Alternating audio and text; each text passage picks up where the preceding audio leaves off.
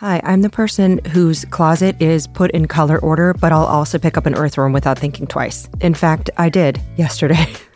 It needed my help. I'm not afraid to be a little messy. Human nature is messy, but nature can help us embrace it. I love the brand 7th Generation. Their laundry detergent lifts away tough stains with the power of bioenzymes. That's exciting. You wipe your hands on your pants after you pick up an earthworm? 7th Generation is like, don't worry, hug a dirty tree, huff some bark, it's good for you. That is the power of 7th Generation. Find laundry detergent and other laundry products at 7thgeneration.com. I love worms.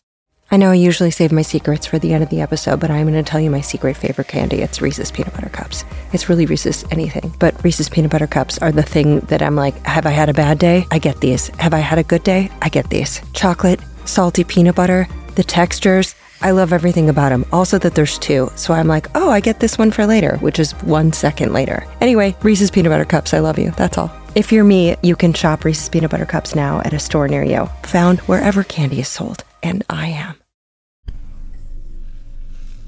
Oh, hey, it's that extra stamp you're going to put on your ballot. Allie Ward. I'm back with a very important episode of Ologies to get us all fired up about a powerful tool in most of our possession, our votes. At first, I was like, should I do a voter suppression episode in the middle of Spooktober because it's more scary than a poltergeist? But you know what? No. This episode won't be about scaring you into action so much as giving us all the juice to see our votes as precious as a Willy Wonka golden ticket and to get pumped as hell about using it. But before we dive in, this episode would not exist without all the folks supporting at patreon.com/ologies.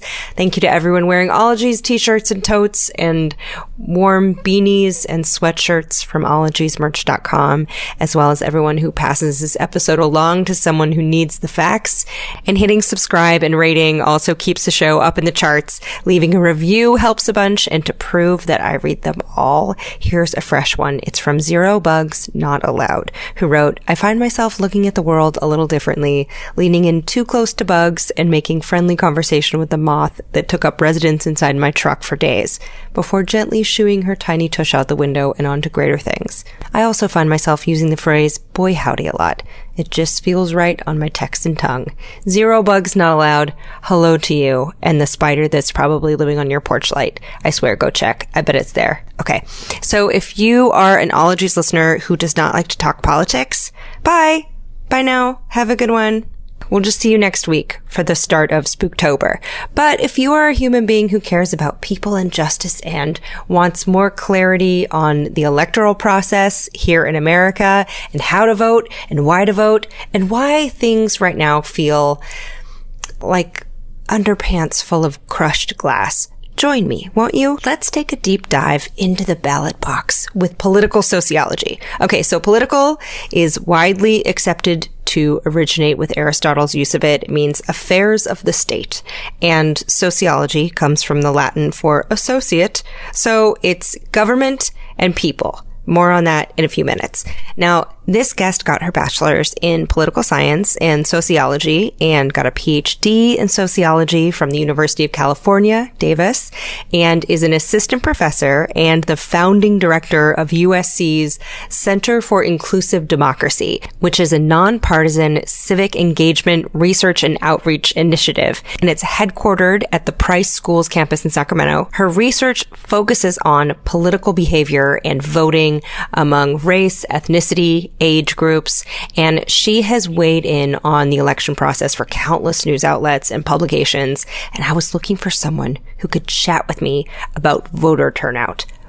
Boy, howdy, does she study this. So I sent her an email. I crossed my fingers. I got one back. We were off to the races. So we're going to get right into it. Sharpen your pencils. Buy some extra stamps, polish your glasses, and get ready to become so fired up about voting, you're going to skip to the ballot box as we chat about voting history, the electoral process, turnout at the polls, sausages, voter suppression, the Supreme Court, hot apple cider, the safety of mail-in voting, MLK, and more with researcher and political sociologist Dr. Mindy Romero.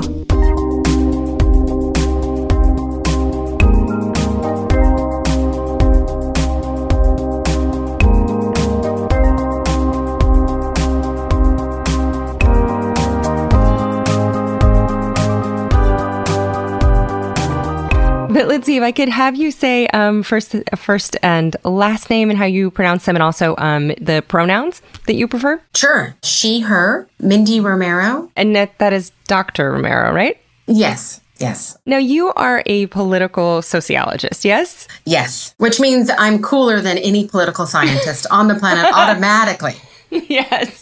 Well, if you were a political scientist, I couldn't have you on Ologies because it would need to end in an ology. So this there you works. Go. This exactly. is great. How long have you been interested in how we vote? And did it go back to your childhood, or did you turn 18 and cast your first ballot? What was your past like?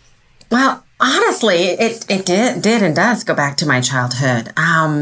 You could say I was a very odd child. I think I was a particularly cool child in that sense. But, I looked around my community when I was a kid, and I saw a lot of things that really puzzled me. I saw a lot of social ill, high unemployment rates, people really struggling, the streets not being in good shape, the schools not being in good shape, or at least really struggling.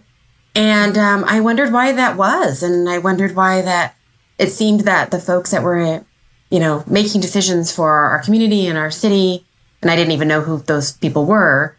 I just wondered why it was okay that there were such blatant differences across the city and blatant differences in terms of the distribution of resources. Mm-hmm.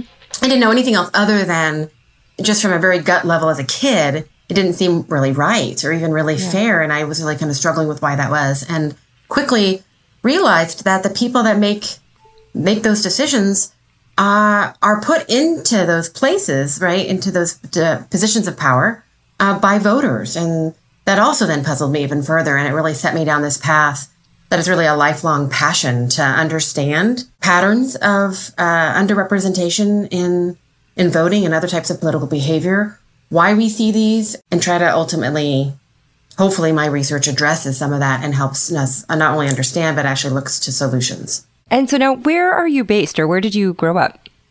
Yeah, well, I'm based up here in Sacramento. USC has a building here, and my headquarters of my research center are in Sacramento. I grew up not very far from here, down in the Central Valley in a town called Modesto. Mm-hmm. Oh, I know Modesto. Modesto, side note, is in Central California, and it's an agricultural town with a greater population of about 500,000 people. And it does have distinctions as being the setting of the film American Graffiti. It's the hometown of George Lucas. But Modesto also made Time Magazine's 2012 list titled, quote, 10 cities that Americans are pretty much terrified to live, which is probably not what they intended for a city whose name means modest. So the amazing Dr. Romero let her lived experiences inspire her academic work, asking questions not only for herself, but for so many other underrepresented communities out there. And now, at what point in your schooling did you decide to take a really academic view of this? Kind of from the beginning, at least certainly by the time my senior year in high school and I was looking to go off to college, the only major that I really considered, there were, a few kind of distant second and third, but the number one major for me was actually political science. And then in my junior year, I discovered sociology. I took a political sociology class and just talk about light bulb, fireworks. Oh, wow. And I realized that for me, the way that I had been thinking about and feeling about the political structure really was more in line with a sociological view. When I went right away into grad school, I had a choice, political science or sociology, and I chose to be a political sociologist. Yeah, even though my work was, very in alignment with the fields within political science. And then it was the best decision I ever made, by the way. Was it really? Oh, yeah. What do you think that your career would have been like if you stayed in political science? Because if you asked me to, not knowing anything about the field, I'm like, how is political science not political sociology? I'm not sure. Well, and this being said, I've taken a really unusual path, period. So I can't say that I'm a typical political sociologist either. But I think in a nutshell, looking at the political landscape through a sociological perspective is absolutely what gives my work its power. The work that I do is very grounded in policy, speaking to policymakers, both local, statewide, national. And it's very much also designed to inform the work of advocates, community, local, statewide, and so forth, the lens through which I do my work and the types of research questions that I ask and how I approach my work and how I talk about the findings, of course, to be honest, are very much also informed by my own lived experiences. And far too often as researchers, we're not supposed to talk about that. It doesn't mean that we're biased. It just means that that's recognizing where we're coming from. And in my case, I think that gives my work strength. It informs the questions that I ask. I think it helps me to create often more relevant questions. Still, the research we conduct is still, independent, nonpartisan, up to the standards of political sociology. So, in a nutshell, a political scientist studies the governmental systems and laws, policies, how political parties conduct themselves, but a political sociologist studies people and how people interact with those systems. So political sociology relies on a lot of research and data about people and their backgrounds and behaviors to find patterns and the influence of those patterns. So yes, political science and political sociology. Different things, as different as environment and ecology, if you will. Donkeys and elephants, both dealing with viruses and global warming. And so, yeah, it's the best decision I ever made. What kind of questions do you get to ask with your research? Well, number one, my research center, the mission of the center, every project is looking at this question of equity. Every project is looking at the question of underrepresentation.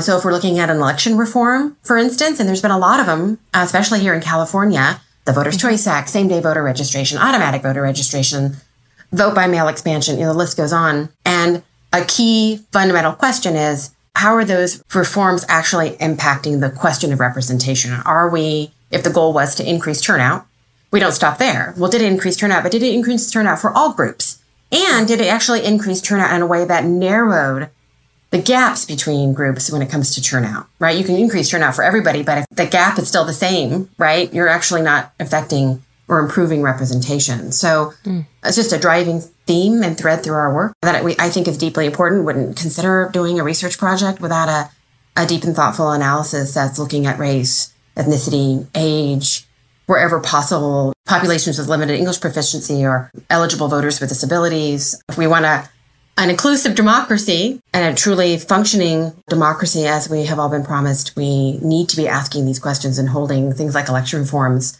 accountable to that.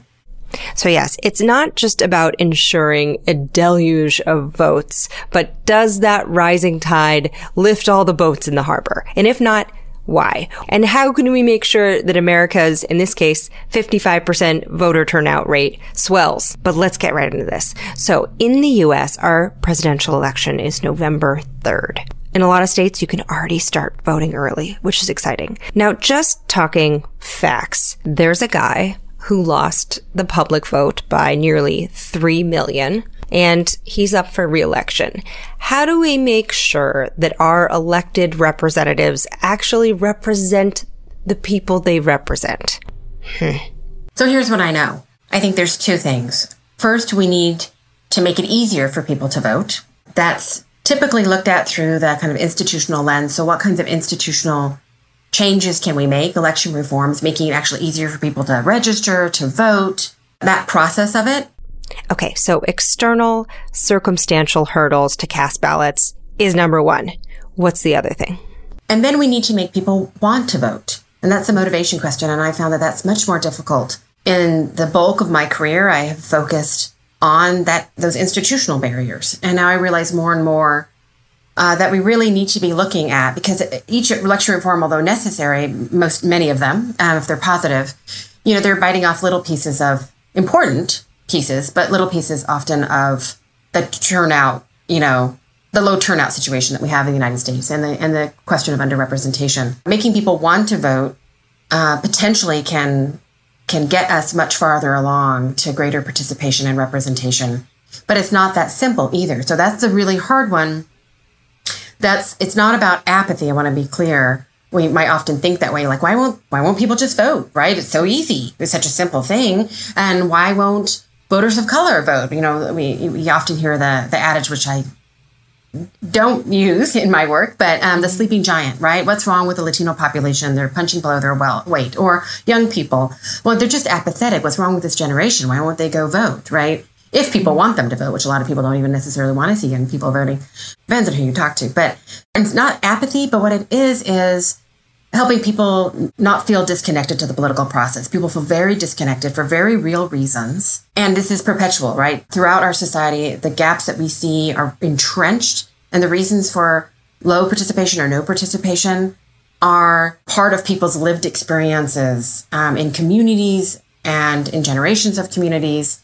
And they look around and they still don't see their communities being fully represented or represented, to meet the needs that they have. And they often feel like, what does it matter, right? Not apathy, like in the stark sense, but if I'm going to vote, I need to know that it's really going to matter, that it's really going to make a difference. And, God forbid that I'm going to vote and maybe actually make a mistake and vote for somebody who's going to hurt my community. Mm-hmm. And I never see outreach or education. I never see a candidate come to my community, or very rarely. I don't get calls. I don't get, all that stuff that regular voters get in the mail that we all kind of hate. And we say, the junk mail or whatever. We know from a lot of research that because of the likely voter model, historically underrepresented groups are not considered likely voters, and they don't get that outreach and kind of mobilization from campaigns. They're much less likely to participate. It becomes a vicious cycle. We say that they're apathetic and they don't care. Well, they're not even getting asked to vote often, right? Mm-hmm. Lots of good work done from advocacy groups and others, but they're fighting an uphill battle.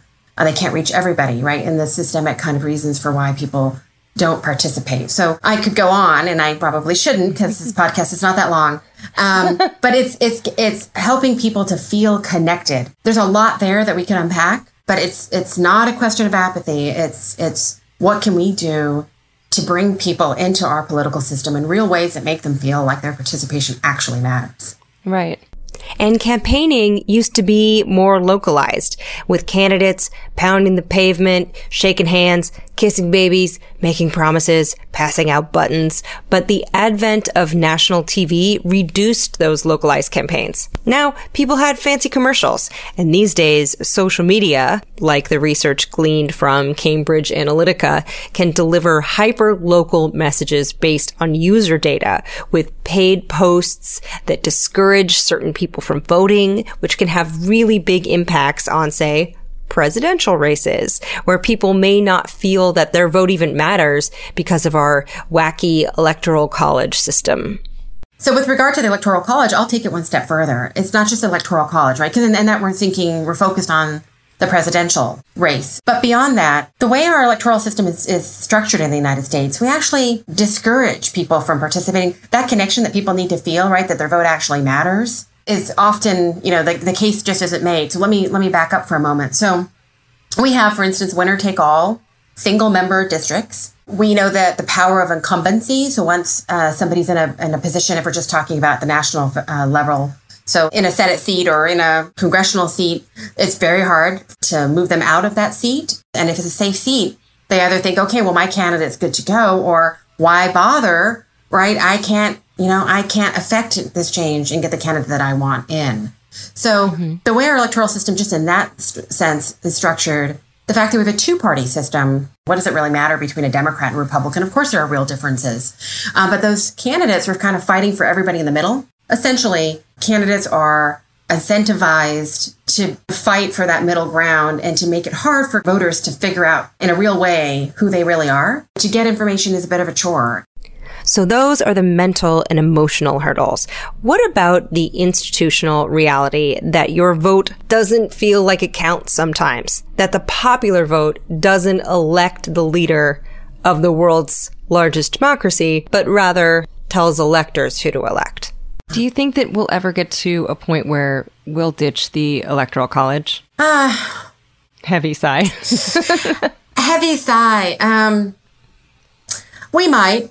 But I'll tell you what, we're probably going to see an ebb and flow back and forth for a while. Obviously it's problematic in many ways, but what I think, I'm a little uncomfortable with is that so much of the conversation is about the here and now and tied to a political candidate where, it's hard to kind of disentangle that from at least in most conversations, to disentangle it from the merits or lack of merits of the Electoral College itself. In a Trump world, in a post-2016 world, we've seen a much more heightened conversation around whether we should keep the Electoral College, but so much of it is so charged that it makes me a little nervous having a real conversation that could actually lead to an outcome at this point. Just a fun fact, 5 times the U.S. has elected someone president, even though they lost the popular vote. They lost the race, they won the prize. What? So Andrew Jackson, Samuel Tilden, Grover Cleveland, and then Al Gore all won the popular vote. Al Gore won by 500,000 over George W. Bush. And then Donald Trump lost by 2.9 million votes to Hillary Rodham Clinton. So yes, kids, you can be a loser and be president. Well, for now at least. Is this always going to be the case?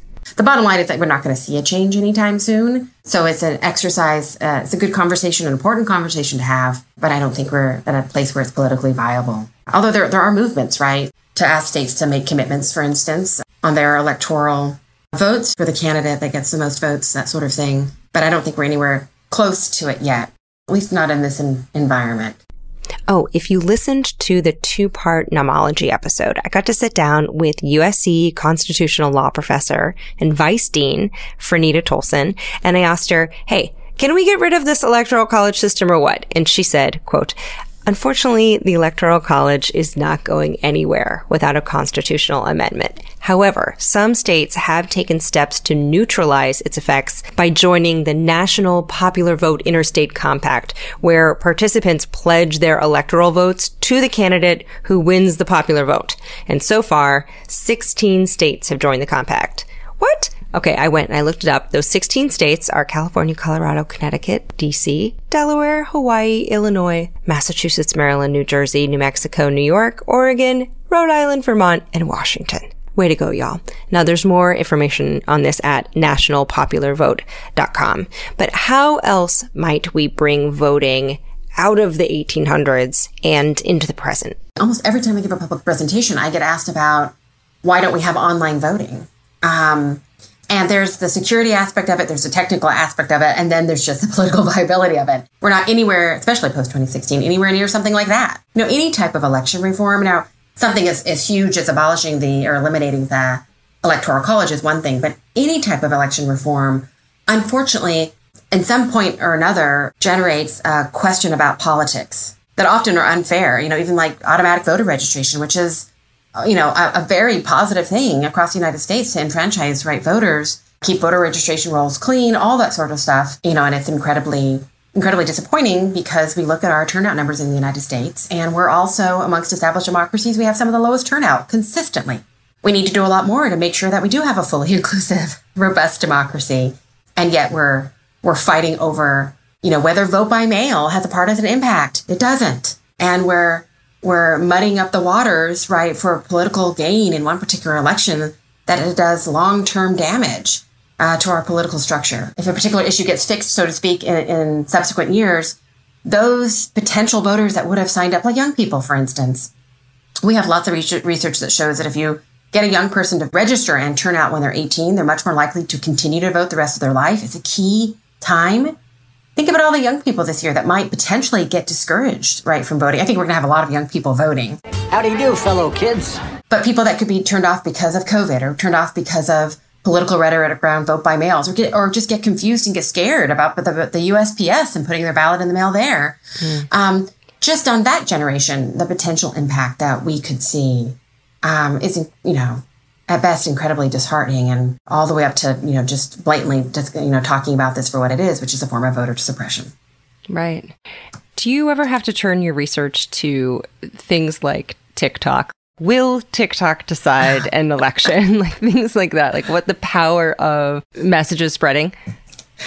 That's a good question. So I have to say that I do not. I have never used TikTok. I can't talk intelligently about TikTok in any way, shape, or form. But more broadly, social media, research around the impact of social media on whether people vote, whether people volunteer for a campaign, just kind of, around the election period, it's kind of evolved really, since over the last decade or so, or since 2008. Cut to now, I think the tools available to us in some, under the large umbrella of social media have grown substantially over the last 10 years. The ways and knowledge, that campaigns have about using social media has grown significantly. I think clearly it's a very impactful tool in a lot of ways.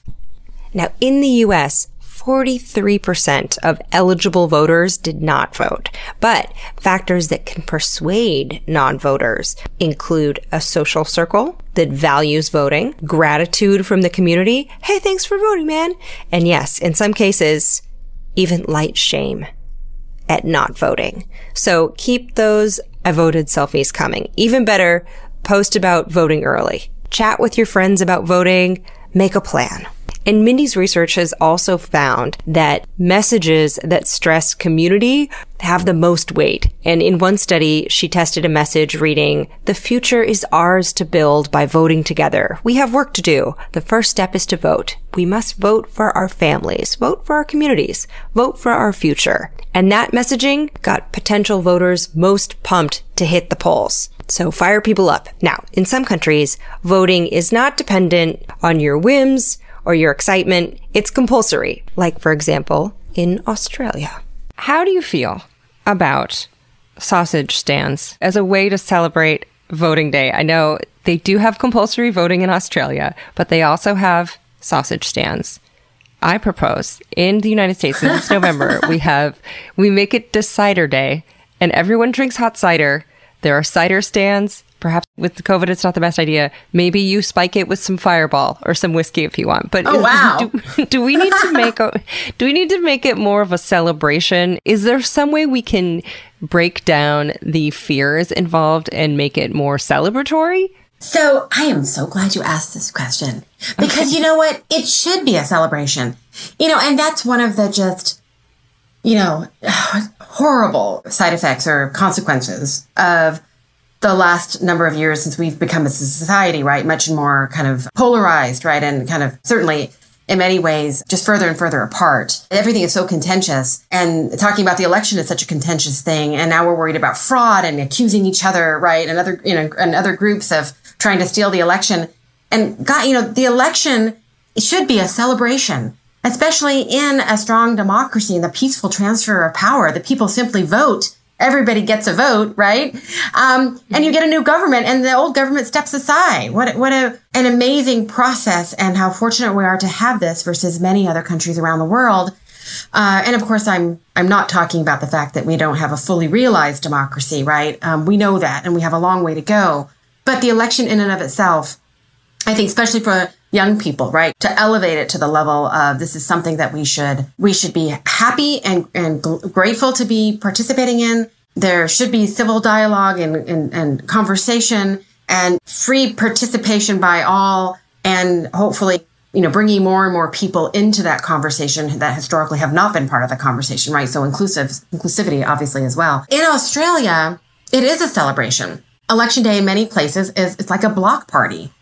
You have the alcohol, you have the TV, you're kind of razzing each other, and that's the way it should be. And as I raise my kids, which are all grown now, I tried to do a little bit of that in my own home. But of course, the reality is, this is a sociologist saying this, that we're still within our larger society, right? And we don't have a culture of voting in the United States. So for my kids, election night was pizza night and punch night and ice cream. And yeah, I know, junk food, but hey, you do whatever you got. You do whatever you got to do, right, to make it work. So they looked forward to election night, and and it was a fun thing. And sometimes I would have parties and friends over too, or maybe it was just us. And I think to this day, some of that has stuck. But again, they're within the larger culture, and we do not have a society that, forget about celebrating the election or celebrating our right to vote. We don't even have a culture of voting, recognizing that it's important. Period.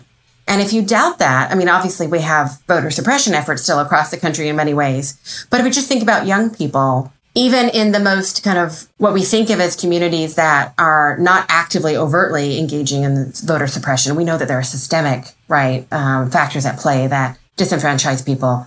But we don't, in any given community, we don't see young people encouraged. And actually, we often see them discouraged from voting. And sometimes it's in very subtle ways.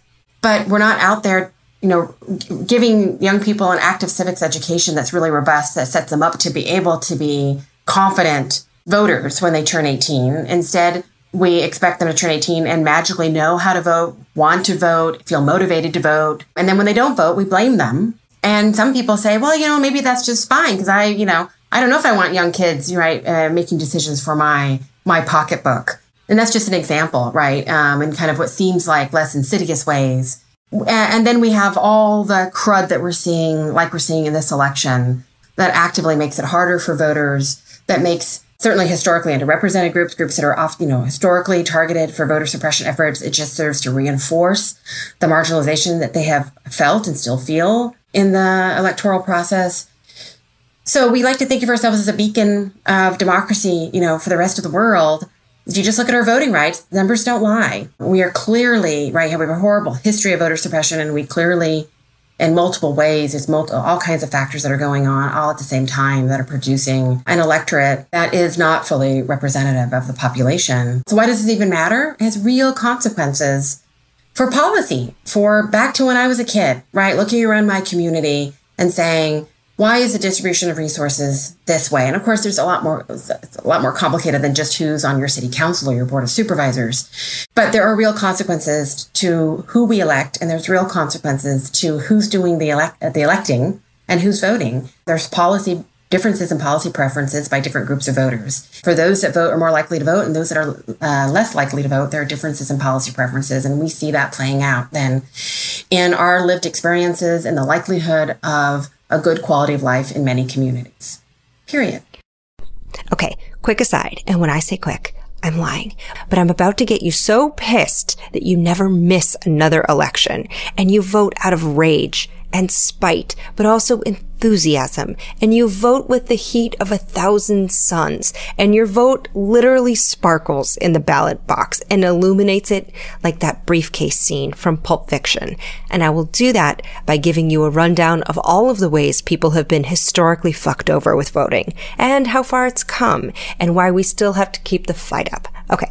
So, 1788, the founding fathers. So how are we going to do this? They make up the Electoral College, which has a number of voters equal to the representatives in the House and the Senate combined. Now, these numbers, each state getting 2 senators and then getting congressional representatives, depending on their population, that was based on the 3/5 compromise, which treated enslaved persons as 60% of a human being.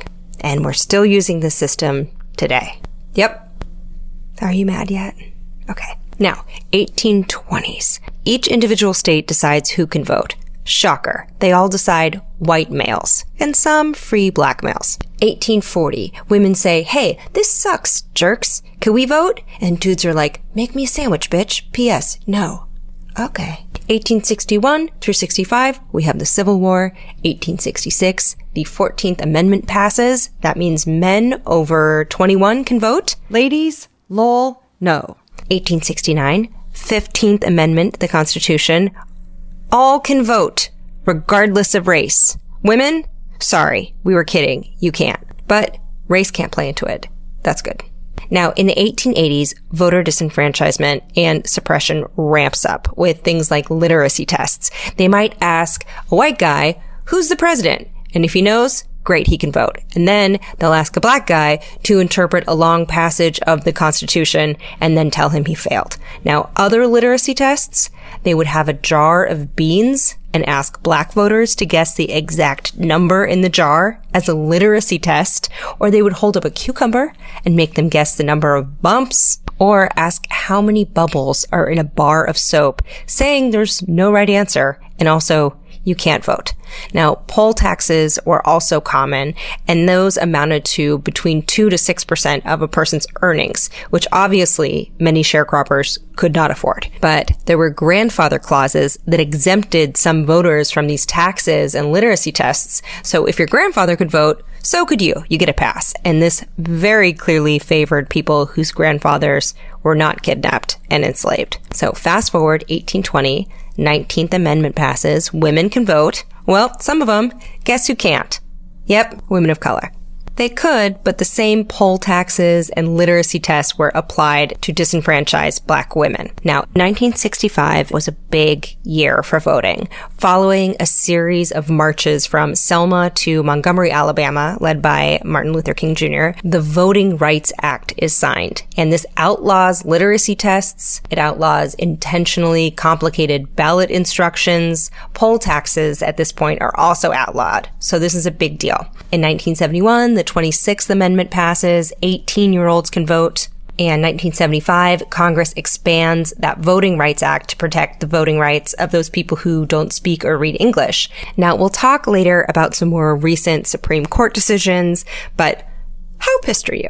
Don't you want to vote so hard that it leaves a mark? But what if you're so worried about doing it wrong that you just sit it out, like I do at karaoke? You know, what would you say to people who don't vote because they're afraid of doing it wrong or they're overwhelmed? If you're looking at a ballot and you're like, I don't know which judge to pick. I did not necessarily have the time to research all of them thoroughly. Yeah. You know, what do you say to people who are afraid of doing it so they don't? Yeah. And I'm so glad you're mentioning this. There's a lot of us out there like that. And again, much more likely to be from historically underrepresented groups. So first off, help them with resources, right? The League of Women Voters has a great voter tool that people can use to look up platforms of candidates and so forth. That being said, it's not just about being able to go look up the information. People need to feel confident that the research they're doing is enough, right? And that they feel like they actually have it. And you think about young people, we hear this often. If they've registered, they're given that ballot and not given really any mentoring around it. And sometimes young people think it's just like a SAT or a standardized test where they have to fill in every single box, every single choice. And if they don't fill it out fully, it doesn't get counted. And I've heard from young people that they get nervous. It's like they're taking a test and they're like, oh gosh, I have to fill the whole thing out. And then they can't find out anything. You mentioned the judges, and it's so true. It's always the judges. And they can't get any of it. They can't figure out, the platforms of the judges. And then they end up not voting at all.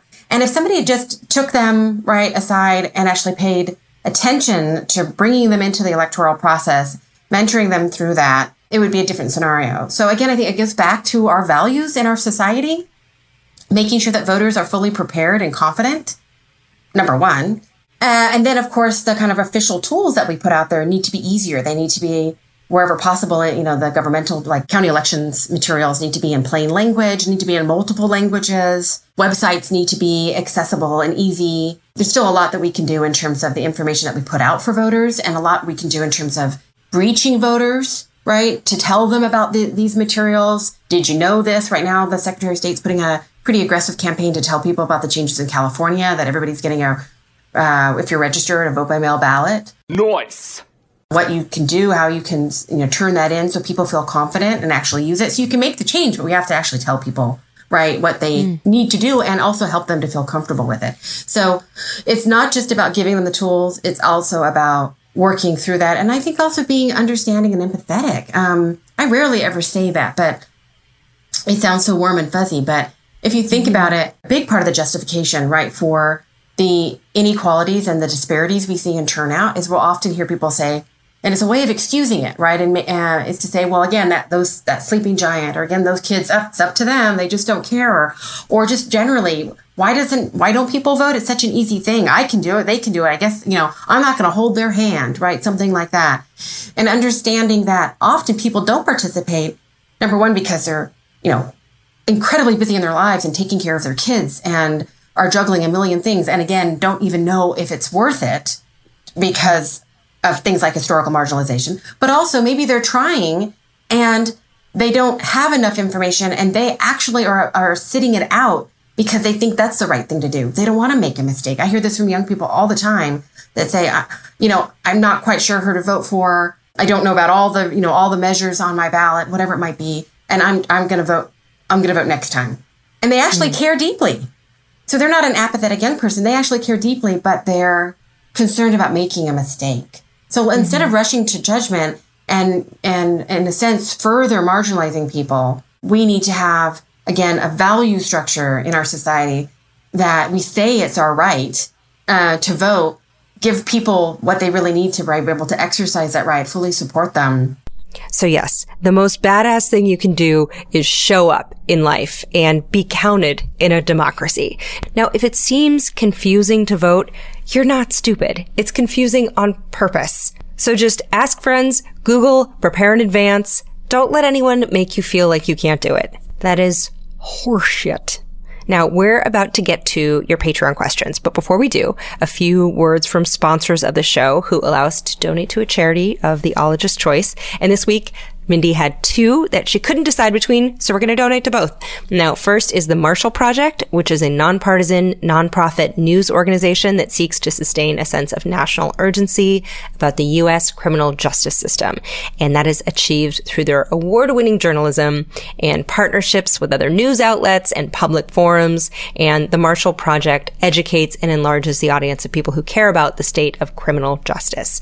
Now, we also donated to Common Cause, which is a nonpartisan grassroots organization dedicated to upholding the core values of American democracy. And they promote equal rights, opportunity, representation for all, and they empower all people to make their voices heard in the political process. So links to both organizations are in the show notes, so you can check them out. Donations were made possible by sponsors. This episode is brought to you by Merrick Pet Care. And y'all know I have a little dog named Gremmy, which is short for Gremlin. And y'all helped me name her. And there's nothing that we like more than seeing her happy, which means tasty dog foods. And Merrick has been crafting high-quality dog food for over 30 years. They were founded in Hereford, Texas, but Gremmy doesn't care about that. She cares about smushing her face in it and then licking the bowl. And I don't blame her, because they use real ingredients and home-style recipes like real Texas beef and sweet potato, or Grammy's pot pie. Grammy's like, Grammy's pot pie. Get away from it. It's mine. I also like that on the bag, they show what's in it. And they always use deboned meat, fish, or poultry as the number one ingredient. And I think Grammy appreciates that. So check out Merrick online or in your local pet store and look for their new packaging with real ingredients shown on the bag and inside it. Yum, yum, yum, yum, yum. Oh, KiwiCo. We love you. Kids love you. Parents love you. Uncle Allie's love you. Here's the deal. So whether you're staying at home or you're heading out on some summer explorations, KiwiCo is inviting kids, also kids at heart, that's you, to enjoy their first ever summer adventure series. So kids from 2 years old to teens can receive 6 hands-on science and art project kits over 6 weeks. They have something for everyone. They have different topics for each age, whether your kid wants to explore space or learn about dinosaurs. And I've heard from my parental friends that summer can be a little challenging to keep the kiddos busy. KiwiCo's like, we did the legwork for you. And the Summer Adventure Series is this personalized experience with super fun activities like a bottle rocket kit, where kids can build an actual bottle rocket. And you can either receive all of your summer adventure crates at once or weekly for 6 weeks. I think it's so amazing that they have different crates for different ages, everything from the great outdoors that has like giant bubbles or a window garden to a trebuchet kit for ages 9 to 14, an entrepreneur where you can do textured clay projects. If you have kids, if you know kids, keep them occupied and learning and having fun this summer with KiwiCo. And you can get 20% off your summer adventure series at kiwico.com/ologies-summer. That's 20% off your summer adventure at kiwico.com/ologies-summer. Oh, have fun. Oh, it's heating up. It's time to say bye now to your jackets and your sweaters and your tights and get reacquainted with shorts and tees, breezy things. Can I point you to the direction of Quince? What I love about Quince, you can build a lineup of timeless pieces. They keep you looking effortlessly chic year after year without spending a fortune. They have premium European linen dresses, blouses, and shorts. They start at $30. They have washable silk tops. And I love that all Quince items are priced 50 to 80% less than similar brands because they partner directly with top factories. They cut out the cost of the middleman and then they pass the savings on to you. So whether you need a sundress you can wear to a picnic, or you need some good t-shirts or tanks that feel nice on your skin and are well made, head over to Quince. I love them so much I put them on my body. That's what clothes are for. Get warm weather ready with Quince. Go to quince.com/ologies for free shipping on your order and 365-day returns. That's QUINCE.com/ologies to get free shipping and 365-day returns. QUINCE.com/ologies. Oh, hi, it's me, the lady that checks a bunch of scholarly articles before she believes anything, Allie Ward. And I feel like we are similar in that we have a fair amount of skepticism and we like to dive deep and find out what the actual facts are. This is why when it comes to any kind of supplements, I enjoy Ritual, which is a female-founded B Corp, meaning that they're holding themselves accountable to not just the company, but also to the health of people in our planet. And their clinically backed Essential for Women 18 Plus multivitamin has these high-quality, traceable key ingredients in bioavailable forms that are clean, Only about 1% of supplement brands are USP verified, and Ritual is one of them. So I like being able to trust what I'm putting in my body. From an aesthetic standpoint, I'll also tell you that Ritual are beautiful little vitamins. They look like lava lamps and they taste like mint. So taking my Ritual is part of my, morning ritual. That's probably why they named it that, and I didn't even think about it. Anyway, no more shady business. Ritual's Essential for Women 18 Plus is a multivitamin you can actually trust. So get 25% off your first month at ritual.com/ologies. You can start Ritual or add Essential for Women 18 Plus to your subscription today. That's ritual.com/ologies for 25% off. Down the hatch. Okay, now, questions from listeners who wrote in. Now, we got a ton of questions about voter suppression. Jade Tolis, Chung Nguyen, Maria Joyaleva, Bailey Sperling, Marcy T, Megan Walker, and Michelle Dempsey, as well as Aaron Unson, who asked, what are some recent examples of voter suppression and how have they been overcome? And how can we guarantee our own liberties if we can't vote to guarantee them? So what exactly is voter suppression? Oh, well, and, I chuckled there for a moment only because recent examples are in our face every night on the news. The ballots are out of control. You know it. And that's meant no disrespect for the individual question. So I think everybody that's listening probably knows that we have a really ugly history in the United States of voter suppression, right? Groups that have had to fight every step of the way to gain the right to vote.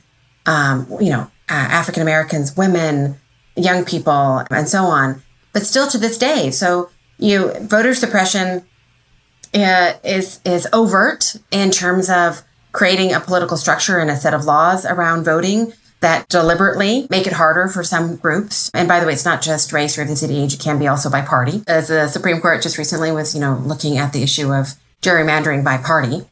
Okay, just a quick heads up. In the summer of 2019, the Supreme Court issued a 5-4 shrug toward gerrymandering.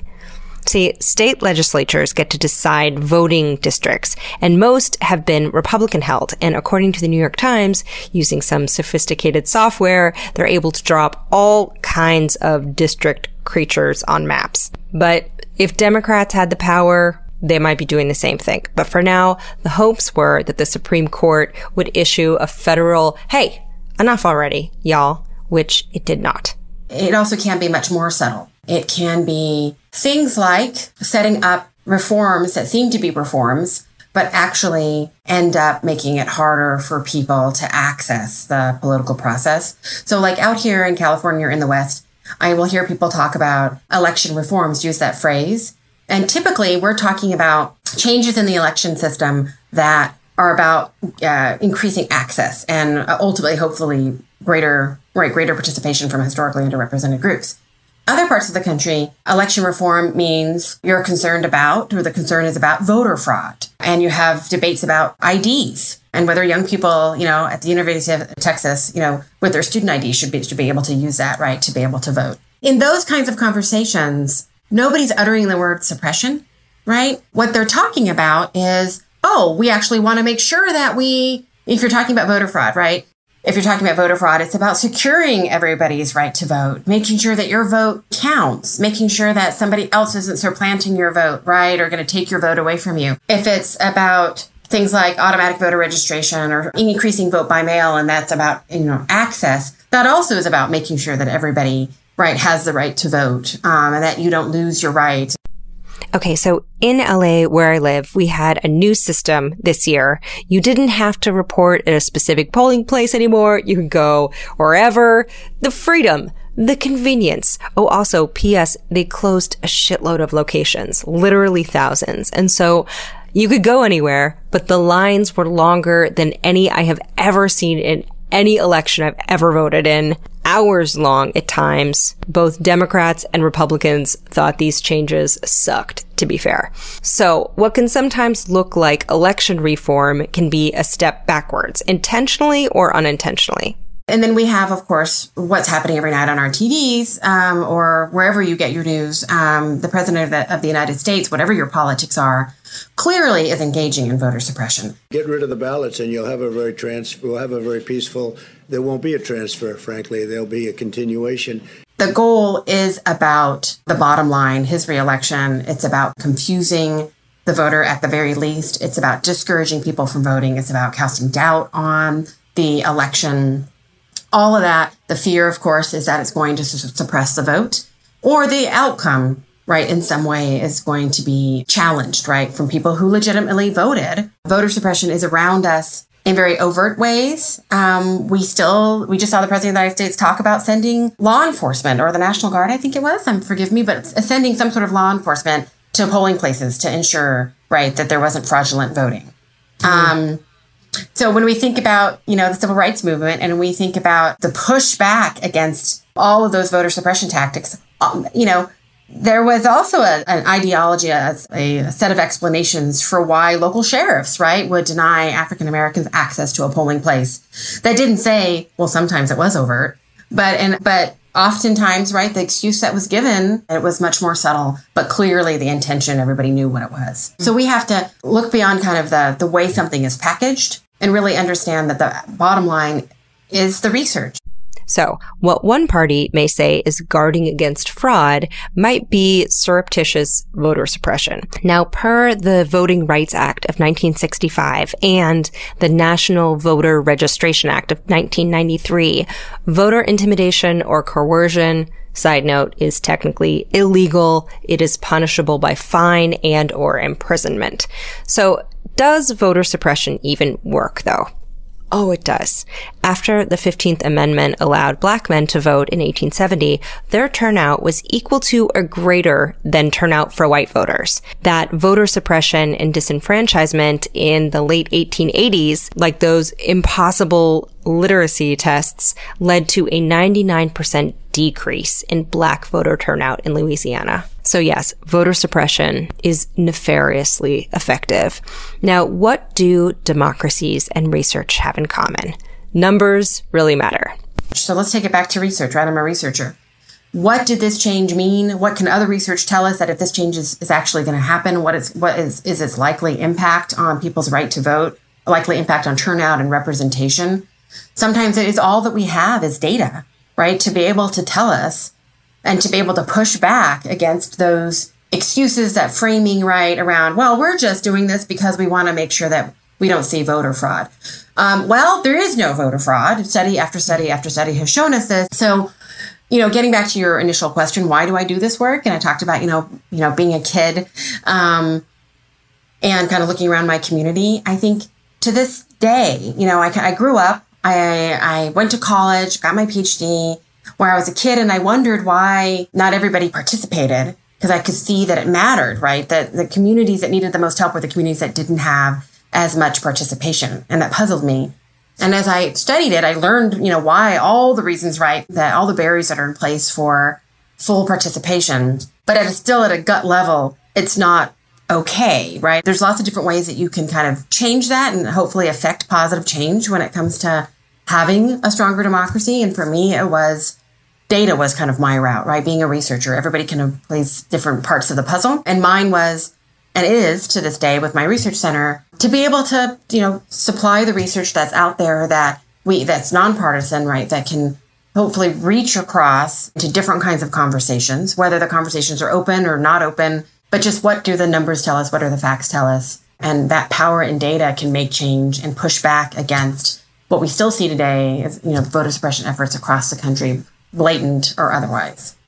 All right. This next question is super, super, super important. If you take away one thing from this episode, it's this. Pass it on. And it was asked by patrons Katie Coast, Maria Juravleva, Swelf Juniper, Emily Arnold, Logan Bridge, Josh Fry, Hannah Lowe, and Jasmine Mosley. And a lot of listeners had questions. Logan K wanted to know, how likely is it that my mail-in vote will be discounted? I see conflicting information. I feel very misinformed. And Shay Murphy said, mail-in voting. Are the chances of corruption really as high as certain individuals say it is? Or is it safe? Hope asks, why is it bad? Or are we just told it's bad to mail-in vote? Oh my gosh. So there's been a lot of talk that mail-in voting isn't reliable. Is that a form of voter suppression because mail-in voting is great? Yes. So the fact that you got that many questions shows me that the tactics that are out there right now by the President of the United States, unfortunately, and others are working. This has been made a partisan issue overtly by many people, not just the president. And the bottom line impact is that it's making, right, people like many of your listeners doubt whether their vote's even going to be cast, it could affect whether they actually vote. And that's, just incredibly disheartening and it is a form of voter suppression. So let me answer the questions.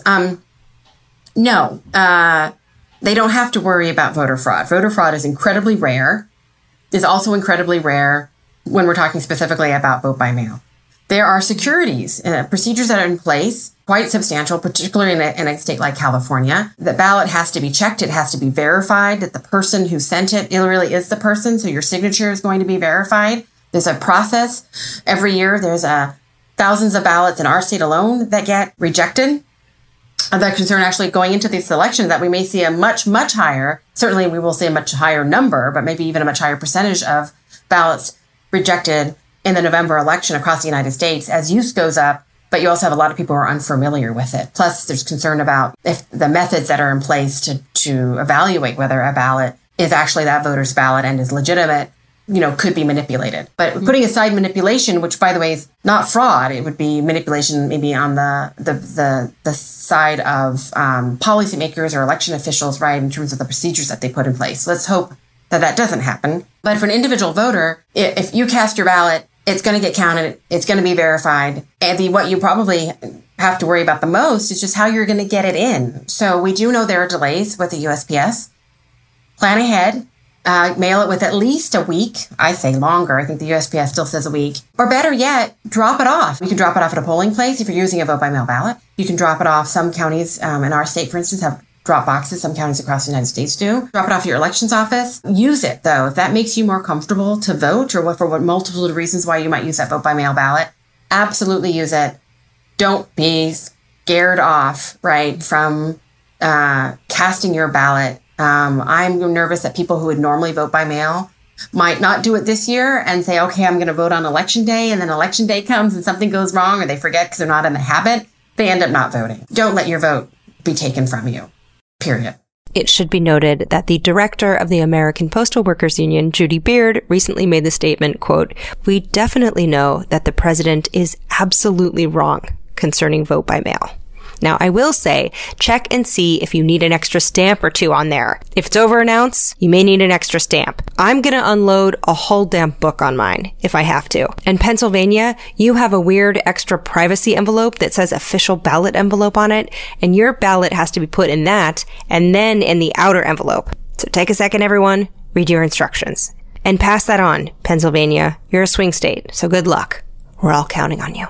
Also, did you know that in some states and counties you can drop your ballot off at a local library? And you can also, while you're there, check out a book on growing orchids or dragon folklore.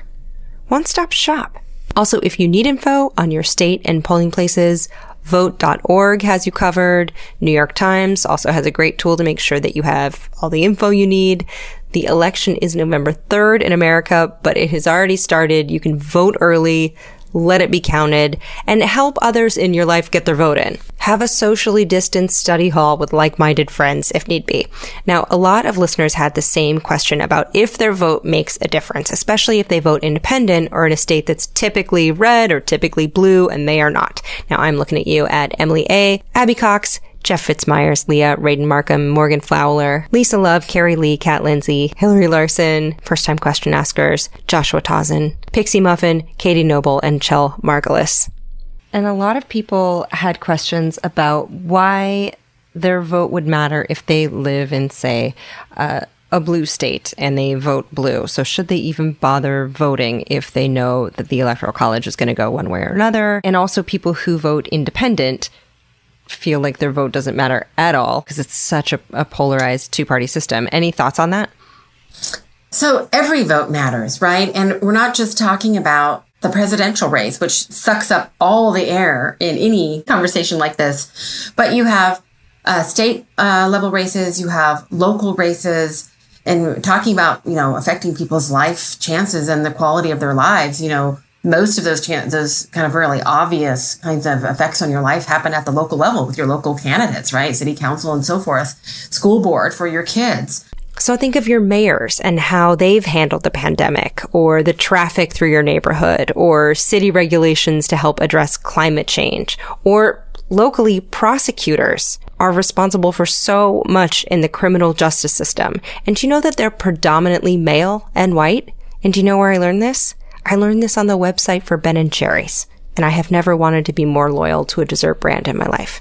Also, local elections kick ass because just think, when else can you vote for someone or hate someone and then later see them in Trader Joe's? And maybe you think you're a loser, and you're not, by the way. But then, getting all up in the hot gossip of local elections, you might say, who are these bozos running things? I could do better than this. And then boom, the next thing you know, you got elected to something, and you're helping shit run better. That's how it happens, people. Every vote matters. Every level of voting matters. I think that's clear. And even in a blue state, you're voting on everything else on your ticket, local ballot measures, but period. So it goes back to people feeling like if they vote, they actually could affect the election. Even in a landslide election, even if all you care about is the presidential race, you should want your vote to be counted as part of that, right? No matter whether you think your candidate's going to win or not win, to affect the bottom line. And I would argue in this election, even in particular, because there has been so much conversation and so many kind of fear tactics used around what the outcome is going to look like, right? And suggestions that the outcome of the presidential race could even be challenged if it's really, really close. If it's not so close, right, in any direction, either direction, that helps avoid potentially even a constitutional crisis. I don't think we're going to get there, but a close race could be something, right, we've already seen could be something that's challenged, at least in verbally. So rack up those votes, whatever direction. Make a statement with your vote. Help make that ballot box overflow and keep our democracy, from a crisis. Again, in whatever direction you're going to vote. That's another element I, would never think that I'd ever have to be citing as a reason to vote. OMG. But I hate to say it, we're at that point. Yeah. We really are. And so many of us, ologists and others are honestly deeply concerned about the impacts, the outcomes, right? The aftermath of this election and how our democracy can be further weakened. I think we're at a really vulnerable point right now, and the norms that keep our democracy as strong as it is, again, certainly far from perfect, are being challenged left and right. And we're in danger. Yeah. Yeah. And Pandora, too, and first-time question asker Elia Myers want to know, why is gerrymandering a thing? How is it legal, and how do we stop it? It's still an open question of how legal it really is, right? Supreme Court has been taking up this issue a lot lately over the last few years. It goes back to power, right? So who draws those electoral districts at a state and local level? We elect the officials that do that. Those officials, without a lot of oversight or accountability, it can differ across states, but what they produce, it's just up to their own set of justifications and not a lot of scrutiny around that unless there is legal action. So who we vote matters. And we have seen post-2010 a significant uptick in gerrymandering across the United States. And of course, the Shelby decision with the Supreme Court, gutting the Voting Rights Act, just, lit a fire under it. What was maybe a campfire became a wildfire after the Shelby decision. Okay, don't worry. I Googled this for us, and this was the 2013 Shelby County versus Holder decision, and I'm going to break it down quickly. So, the 1965 VRA, or Voting Rights Act, had provisions against certain states changing voting protocol without pre-clearance, which is a federal oversight, because these particular jurisdictions had shitty histories of voter suppression tactics. But in 2013, it was decided essentially that some of those provisions could be eliminated because times had changed since 1965 and they must no longer be needed, right? So dissenting Justice Ruth Bader Ginsburg is quoted as saying, throwing out pre-clearance when it has worked and is continuing to work to stop discriminatory changes is like throwing away your umbrella in a rainstorm because you're not getting wet. It smells like smoke. What is it? It's a Ginsburg. But hey, 2013, post-racial America, right? Who needs pre-clearances? Well, America. The Shelby versus Holder ruling has led to over 1,000 polling places being shut down, voter rolls purged. And according to the American Civil Liberties Union, the ACLU, 70% of Georgia voters purged in 2018 were Black. They also say that across the country, 1 in 13 Black Americans cannot vote due to disenfranchisement laws. Over 1/3 of voters with a disability report difficulty voting, and counties with larger minority populations have fewer polling sites and poll workers per voter.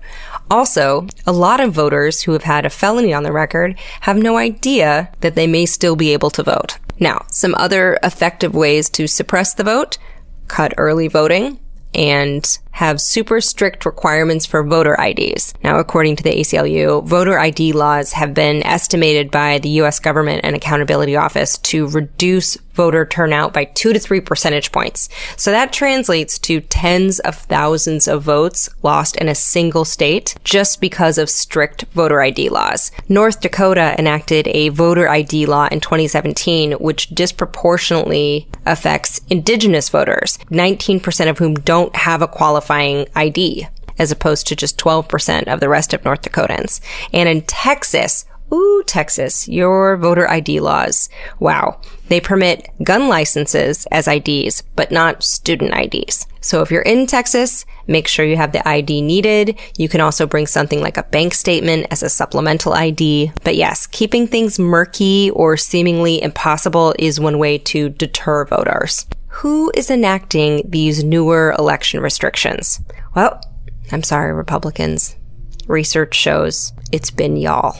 The legality of it isn't in question, but the fact that we have people in power, right, that have pretty overtly, and by the way, throughout history, both Democrats and Republicans can engage in this. As of late, it's been a lot of Republican-led state houses, as Republicans have taken over state houses, post-2010. There have been kind of overt strategies within the Republican Party. Again, it goes back to voting matters. And then also holding these elected representatives accountable. Fortunately, we have a number of very strong nationwide, national organizations that are watchdogs around gerrymandering. So Common Cause, MALDEF, PearlDEF, and other groups, the Brennan Center, that are always, in some form or another challenging what they see as gerrymandering, either based on race, ethnicity, flat out overt partisan gerrymandering, whatever it might be.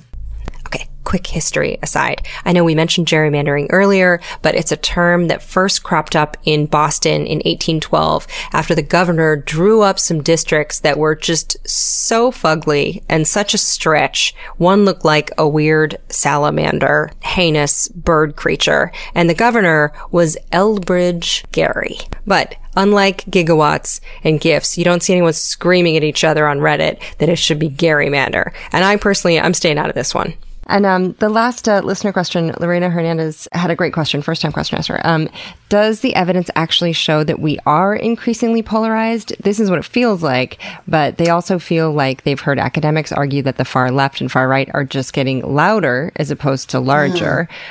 What do the polls say? What do the ballot boxes say? Yeah, I think it depends on how you define it. So if we look at public opinion research and polls, just asking people, how much they trust government, how much they trust people in power, how they view the other party, that sort of thing.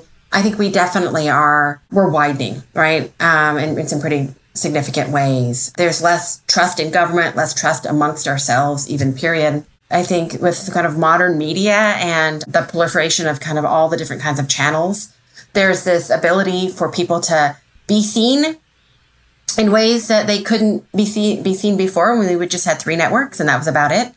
And so people become stars of the internet, stars of all kinds of different avenues. It incentivizes candidates to be even more inflammatory. And I think we've seen this on the left and the right. Post-2010 with the Tea Party movement, and we've seen a lot of candidates, certainly on the right, that you never would hear from in small states and small districts that would maybe toe the party line. But now all of a sudden, they can get media attention. It's about sound bites. It's about having a national audience. And it incentivizes them to just be louder, maybe, if you want to call it that. Have the Pepsi taste testing systems be based on fetal tissue. All demonic systems genetically engineer all the crops. Overthrow creation. More blood. That's Hillary. And they get attention for it, right? And they can use it to come back to their home districts in ways that they couldn't before, where maybe things that they would say before wouldn't get play on the local news, or they would be shunned for it on the local news. But really, they're taking advantage, right, of a different kind of communication structure that we have now. And I think that's on the left as well. So the rise of, AOC, she's had challenges within the Democratic Party and amongst its leadership. But she has her own pathways, right? To be able to be seen and to have a following, to be able to have an influence and to push the Democratic Party in some ways, right, in terms of its platform. I would argue she's not pushing it as much as many people think she is. And that's also part of the concern on a lot of people's parts. And certainly I think in the more polarized environment that we've had since 2016, and this kind of positioning against a lot of it, not all of it, but this positioning against Donald Trump and what he puts on Twitter, it also has kind of led to this kind of overt contentious, the California governor and Trump, right? AOC and Trump, Marco Rubio and, supporting something Trump said or not supporting something Trump said or whatever it might be. It's kind of, the media has kind of created this set of narratives of that I think have come out of just the way Trump functions. So it's hard to kind of disentangle that. Okay, full disclosure, for this episode, I read a lot of his past tweets, and confession, it gives me great anxiety, which might be their intention. I hate it. Now, on that topic, what is one thing about your job as a political sociologist that you hate? And it can be as big or as small as you want. Oh my God. Oh, you're trying to get me in trouble, aren't you? No, I mean, anything. It can be anything from your commute to, emails to the injustice, anything. So aside from the reason why I got into this line of work, right, which is great concern over things like voter suppression and underrepresentation and the strength of our democracy. The actual job, to be honest, I think I'm very public in my job, and I think it's some of the nastiness that is out there. I don't mind challenging questions at all. I give a lot of public presentations, and people will ask me questions about my research or my methods, or, ask, if I'm doing a study on young people, for instance, like, why should we have young people to vote? I welcome the dialogue, even though I just said it with a tone, but I welcome the dialogue because that's my job, right? And if people are questioning it, hopefully the data helps, right? Changes their mind or opens their mind, leads to a larger conversation.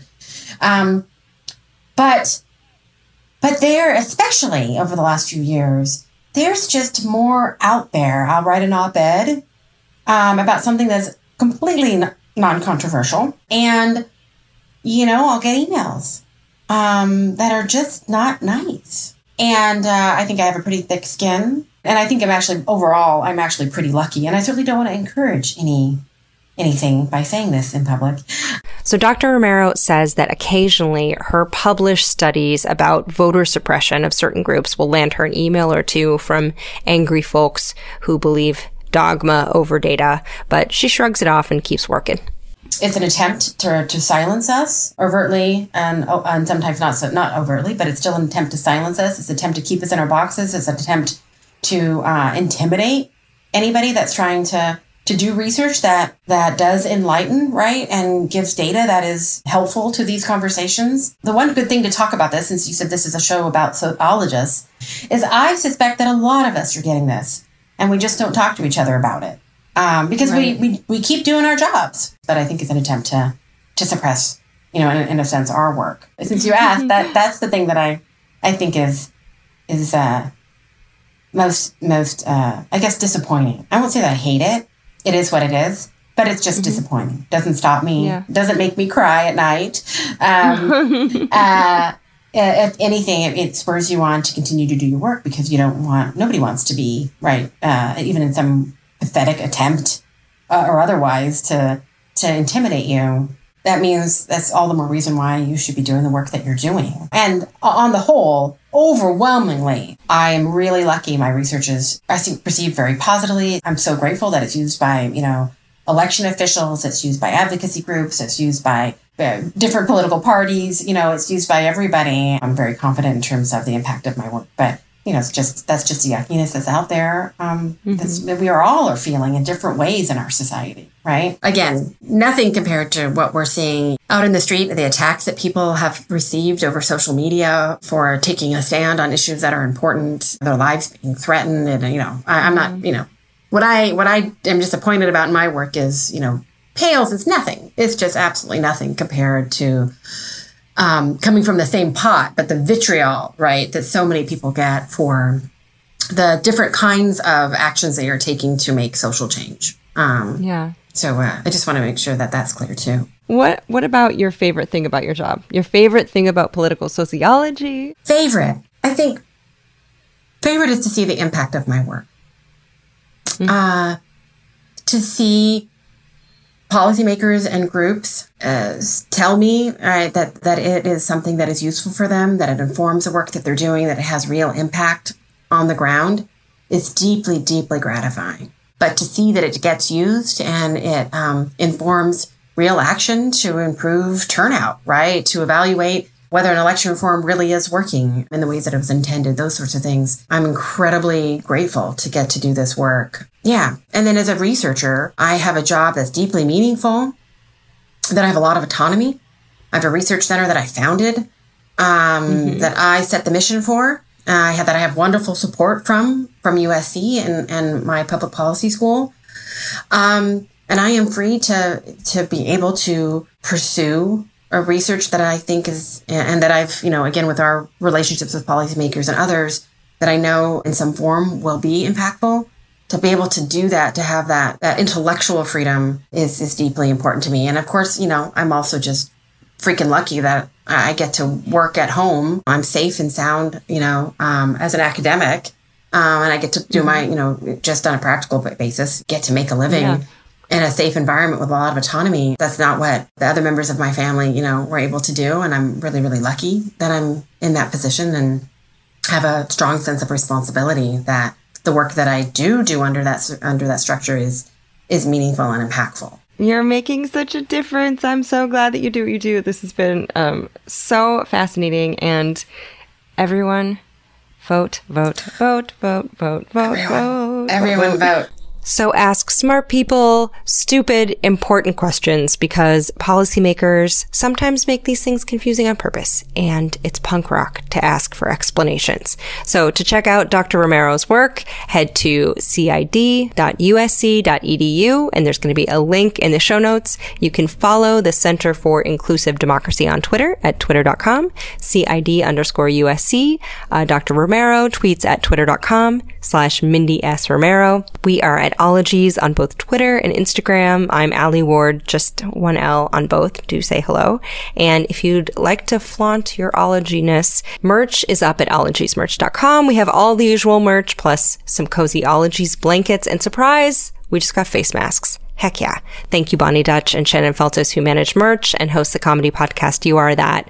This week, the You Are That guest is Dr. Mike Natter from the Diabetology and COVID episode. So subscribe to You Are That for those.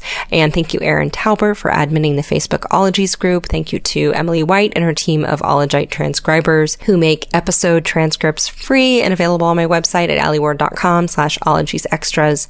There are bleeped episodes for your grandma or your kids or my mom on that page for free. There's a link to all that in the show notes. Thank you, Caleb Patton, for bleeping those.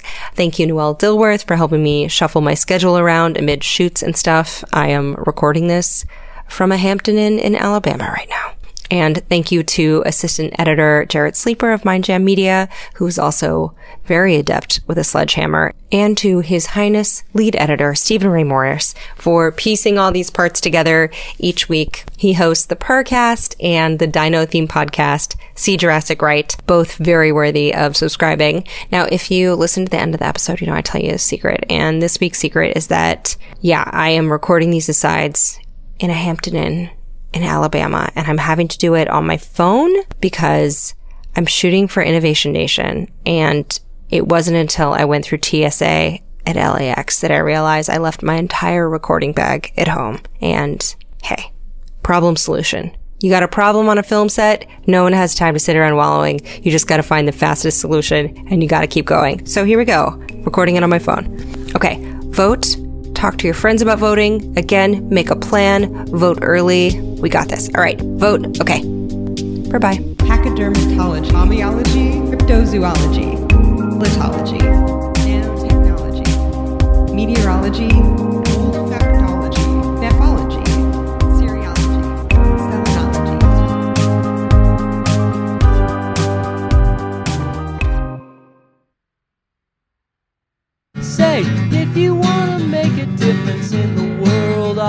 gotta do is vote. Vote, vote, vote, vote. Oh, wow.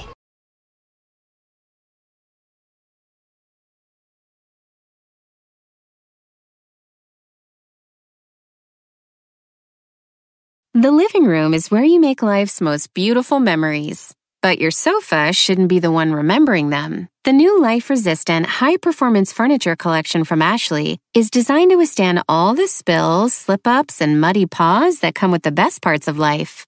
Ashley high-performance sofas and recliners are soft, on-trend, and easy to clean. Shop the high-performance furniture in-store or online at ashley.com. Ashley, for the love of home. This show is sponsored by BetterHelp. Listen, we're all carrying around just a backpack of stressors and sadnesses. When we keep them all zipped up and the load gets heavier, it can start to affect us negatively. You start to feel misunderstood, sad, resentful. A safe place to unpack that is, you guessed it, therapy. Therapists can help you dump out your bag and work through the heavy garbage that's weighing you down, in my case at least. I've used BetterHelp. They have definitely helped me understand that pushing my feelings down does not actually make them go away. It makes them feel worse. So if you've been thinking about starting therapy, give BetterHelp a try. It's entirely online. It's designed to be convenient and flexible. It's suited to your schedule. You fill out a brief questionnaire to get matched with a licensed therapist. It's so much faster and easier than trying to hunt down a therapist from just online listings and cold calling. That's one thing I love about BetterHelp. And if for any reason you're not vibing with your therapist, you can switch anytime, no additional charge, no drama. So unburden yourself and trauma dump onto someone who's trained for this. So get it off your chest with BetterHelp. Visit betterhelp.com/ologies today to get 10% off your first month. That's BetterHelp, HELP.com/ologies.